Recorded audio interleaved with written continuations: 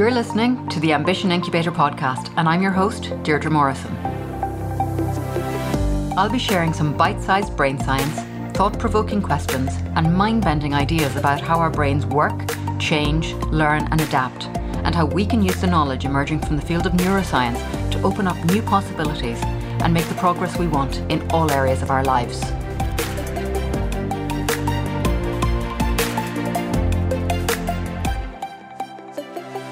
Hey there, welcome to the show.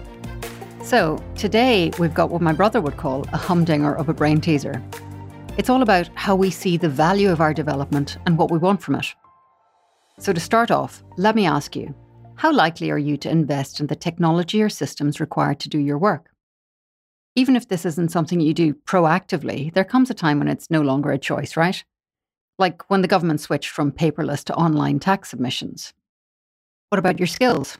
Is that something you'd invest in? Well, that seems like a no-brainer, right? And for many, it's not even an option. Quite a lot of careers require continued professional development at some level, even if you're not looking for promotion. And what about yourself? Is that something you invest in? I realise you're probably doing a mental double take right now and maybe wondering if I wasn't listening to myself a few minutes ago. Yes, I did ask if you invested in your skills, and then I asked if you invested in yourself, because they're not the same. And despite my involvement with personal and professional development, I have to confess that it was quite recently that I made the distinction between these two things. It turns out that while many of us recognise the need to invest in our skills development or the machinery of our business, we do often overlook investing in ourselves. And that got me thinking, what's the difference? Why is it important? What does it mean? Well, let's look at the difference first. If we invest in our skills, we expect to get something, to make some progress. We expect to see a return on this investment. Our careers will benefit, or our businesses. So I'm not talking about hobby skills, which are great, and we will come to those in a while. Investing in ourselves is different. It doesn't necessarily expect a tangible reward. Investing in ourselves can, of course, produce a reward, but if there's nothing tangible to be gained, then sometimes there's a little bit of an attitude of, what's the point? Interesting, right? Okay, why is this difference important? Well, in my humble, though sometimes opinionated view, we can be very results-driven, very oriented towards something that can be quantified. If I complete X training, I can apply for Y promotion and expect Z in my bank account, or the entrepreneurial equivalent. Take your pick. So it's easy and relatively safe to invest in skills or professional development or certifications and so on. And of course, it makes sense both to ourselves and those around us. So if you tell someone you're investing, say, $3,000 in a business-related program or training, pretty much everyone goes, good for you, well done, you totally should do that. However, if you say, I'm going to spend $3,000 on something that isn't leading to something, then eyebrows start getting raised. There's definitely a distinction between development and personal development. It's as though we're risking or possibly wasting something by investing purely in ourselves without expecting a return. But at the end of the day, we have one life that we are sure of and one existence in which to live it. So why would we not want to make that the best and most fulfilled experience? And this definitely raises some questions, probably best addressed by this classic exercise. Feel free to pause the podcast and try this out if you can. First of all, take a sheet of paper and list on it the people and animals that you love and care about in your life. Number the list as you go. It can be as long or as short as you like. And when you've finished, glance over the list and notice how far down the list you got before you listed yourself. Did you include yourself? A lot of people don't. We're not really prepared for this concept of self-love being anything more than lip service. But tied up in self-love is a lot more. Self-compassion, self-confidence, and self-acceptance. And this is why I'm dwelling on this question about the distinction between development and self-development. It occurs to me that this is part of a wider thing. So, as you might know if you've listened to previous episodes, I'm not a big fan of some of the effects that the education system can have. But as an advocate of lifelong learning, I'm obviously not against learning. In fact, I'm all for it. One of the effects of mass education that I tend to rail against, though, is that we end up in some kind of race as soon as we start in the school system. And learning becomes all about keeping up or keeping ahead. And that isn't really what learning needs to be about. Sometimes it is just for the joy of it. It's for the experience that it gives us, the new perspective. or to enhance our appreciation of this life that we have. And to an extent, those hobby skills that I mentioned earlier, they slot in here very nicely. But what about going even further down this rabbit hole? What if you had the opportunity to do something that wouldn't necessarily give you anything tangible, even in the form of a hobby, but it would give you a certain je ne sais quoi of awareness or calm or even mental flexibility? Is that something you'd plough that hard-earned cash into? Is it something that you'd spend your time on? Looking back, when I decided to go to art college instead of doing science or languages, the big question that people asked was, and what will you be able to do after that? And aside from being a little irritated by the question, I have to confess I didn't really understand it. I guess it just didn't make sense to me that they thought I was learning to get something. It didn't make sense that they thought I was doing anything more linear than exploring anything and everything. It didn't make sense that they thought I had a plan at 17 years of age, for goodness sake. And I still don't correlate the degree with the positions that came after. I know that any single one of them would have been open to me with any degree I chose to do. It's less about what you know and more about how you apply what you know in my way of working. Because, as Napoleon Hill put it, knowledge is not power, it's only potential power.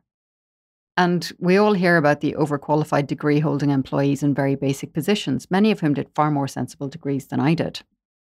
So here was the question I had to ask myself upon realising that I had compared the value of doing something that was totally for myself, something that was literally about me getting to know me better, and I was comparing it in monetary terms with the price of another qualification or certification. And don't get me wrong, I'm not overly hung up on qualifications, but I do love me some learning, so they become very tantalising as a way to get that.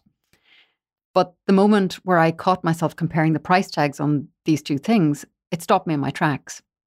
I had questions to ask. Why was I hesitating to spend this money on myself? Why was I not following the white rabbit as freely as I would have in earlier choices? Was I starting to lack trust in my instincts? And if I didn't trust those instincts, that sounded a lot like a lack of confidence in self, and also a lack of value in self, internal value that did not need to produce anything or expect to number crunch the return on the investment of what I'd learn. There are some things that can't be crunched, and accepting this is part of a much bigger shift in thinking. I think the day I realised that doing something that would only have an internal value, that would probably be invisible to the outside world or to my work or to any of those other doing aspects of life, helped me to turn a corner in terms of self-confidence. Genuine belief in and knowing the value of self, investing in myself without needing to justify it in any way. And this leads me to another point about change, about how we either embrace it or resist it. And sometimes that's what self-development is about, changing ourselves, our way of thinking, or of approaching things. I've been asked more than once why change can be so frightening.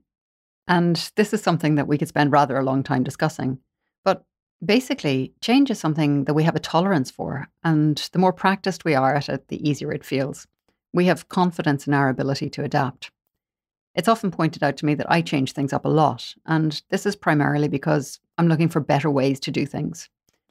The furniture gets moved around a lot in my house, for instance, and things get put into service in ways that they were never intended to be used. But this is good. This employs many of the key factors of neuroplasticity, which in turn helps me to be more open to change, effectively keeping my brain fit. But if we let these skills lapse and depend on tried and tested neural pathways, habits and thinking that we've depended on for years, then change becomes more daunting and less appealing. Our brain, which has been surviving quite nicely without all this energy-hungry upheaval, more or less says, no thank you very much. This is something I've talked about in previous episodes, so I'll link some relevant ones in the show notes if you want to check them out. And now that I put it like that, it makes as little sense to let our thinking stagnate as it does to let our mobility stagnate, right? Which brings me back to why self-development is important, why exploring new possibilities within ourselves is important. We don't do yoga or take vitamins or eat well because it's going to improve our bank balance. We do it because it's going to make our experience of life better. But in a way, these things also have a tangible result. Our bodies stay in better shape, giving us better mood and better energy. And from experience, I can see that widening our horizons, our perspective on ourself and our relationship with self can greatly enhance that life experience too. Understanding ourselves can give us a much bigger canvas on which to paint the picture of our lives. Clearly, you can take the girl out of art college, but you can't take the art college out of the girl. And this helps me tie this up. All that instinctive exploration, all that, air quotes, pointless learning, all of that was the hallmark of a mind that was full of the invincibility of youth, still forming masses of new connections daily in a world where new was the norm. But that point where I noticed that my thinking had started to weigh up the benefits of that exploration in terms of value for money was a clarion call.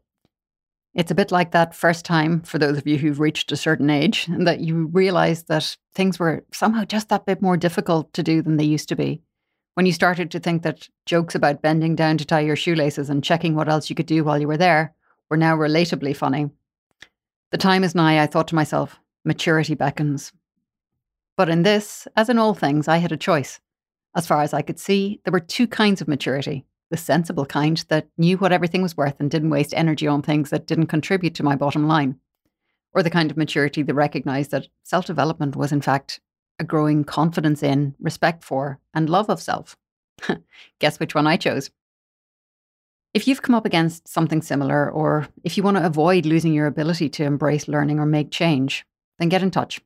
The links are in the notes, but you can find me most easily over on LinkedIn or by heading to the website at ambitionincubator.com. We are all full of possibilities, unless we choose not to be. I really appreciate you taking the time to listen to this, and I hope it's given you something. And if it has, maybe I'll see you on the next one. Bye.